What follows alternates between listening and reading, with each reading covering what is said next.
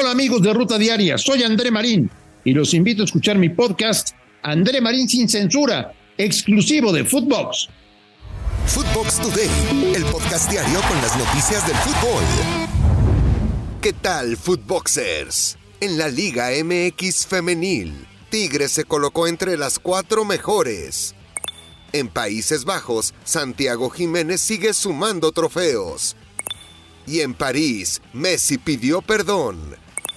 Recuerda seguir @FootboxOficial en redes sociales. Seguir el podcast y activar la campana para recibir todas las noticias del fútbol que tienes que saber. Tigres entre las 4 mejores. Las Amazonas golearon 4-0 a Querétaro, gracias a los goles de Mia Fischel, Riley Parker y Lisbeth Ovalle, quien hizo un doblete. Actualmente se ubican en tercer lugar del campeonato con 35 unidades. Goleada azul crema. Con goles de Natalia Mauleón, Kiana Palacios, Andrea Pereira, Cassandra Cuevas y Alison González, quien hizo un doblete, América Femenil goleó 6-1 a Mazatlán en la última fecha de la Liga MX Femenil. Magali Cortés descontó por parte de las cañoneras. Futuro en el aire. Oscar Pérez, director deportivo de Cruz Azul, señaló que el conjunto cementero analizará la renovación de contrato del portero Jesús Corona cuando acabe el torneo Clausura 2023. Acá, aparte de las palabras del Conejo Pérez con TUDN. A que no termine todo el torneo, valoraremos y haremos todo y veremos todo lo que sigue. Hoy por hoy queremos estar más concentrados en lo que es este partido y bueno, ya llegará el momento de platicar la situación de cada uno.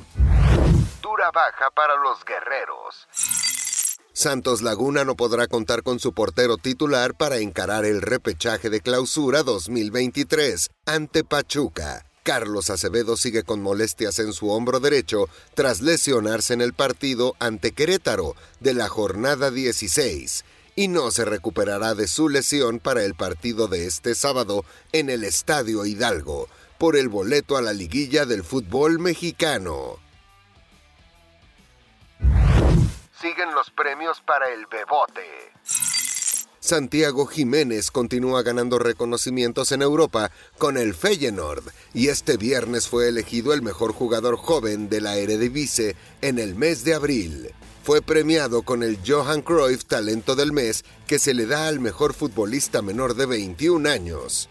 El mexicano cumplió 22 años el pasado 18 de abril, pero aún así fue reconocido luego de anotar en 6 partidos consecutivos, algo que ningún jugador lograba desde el 2019.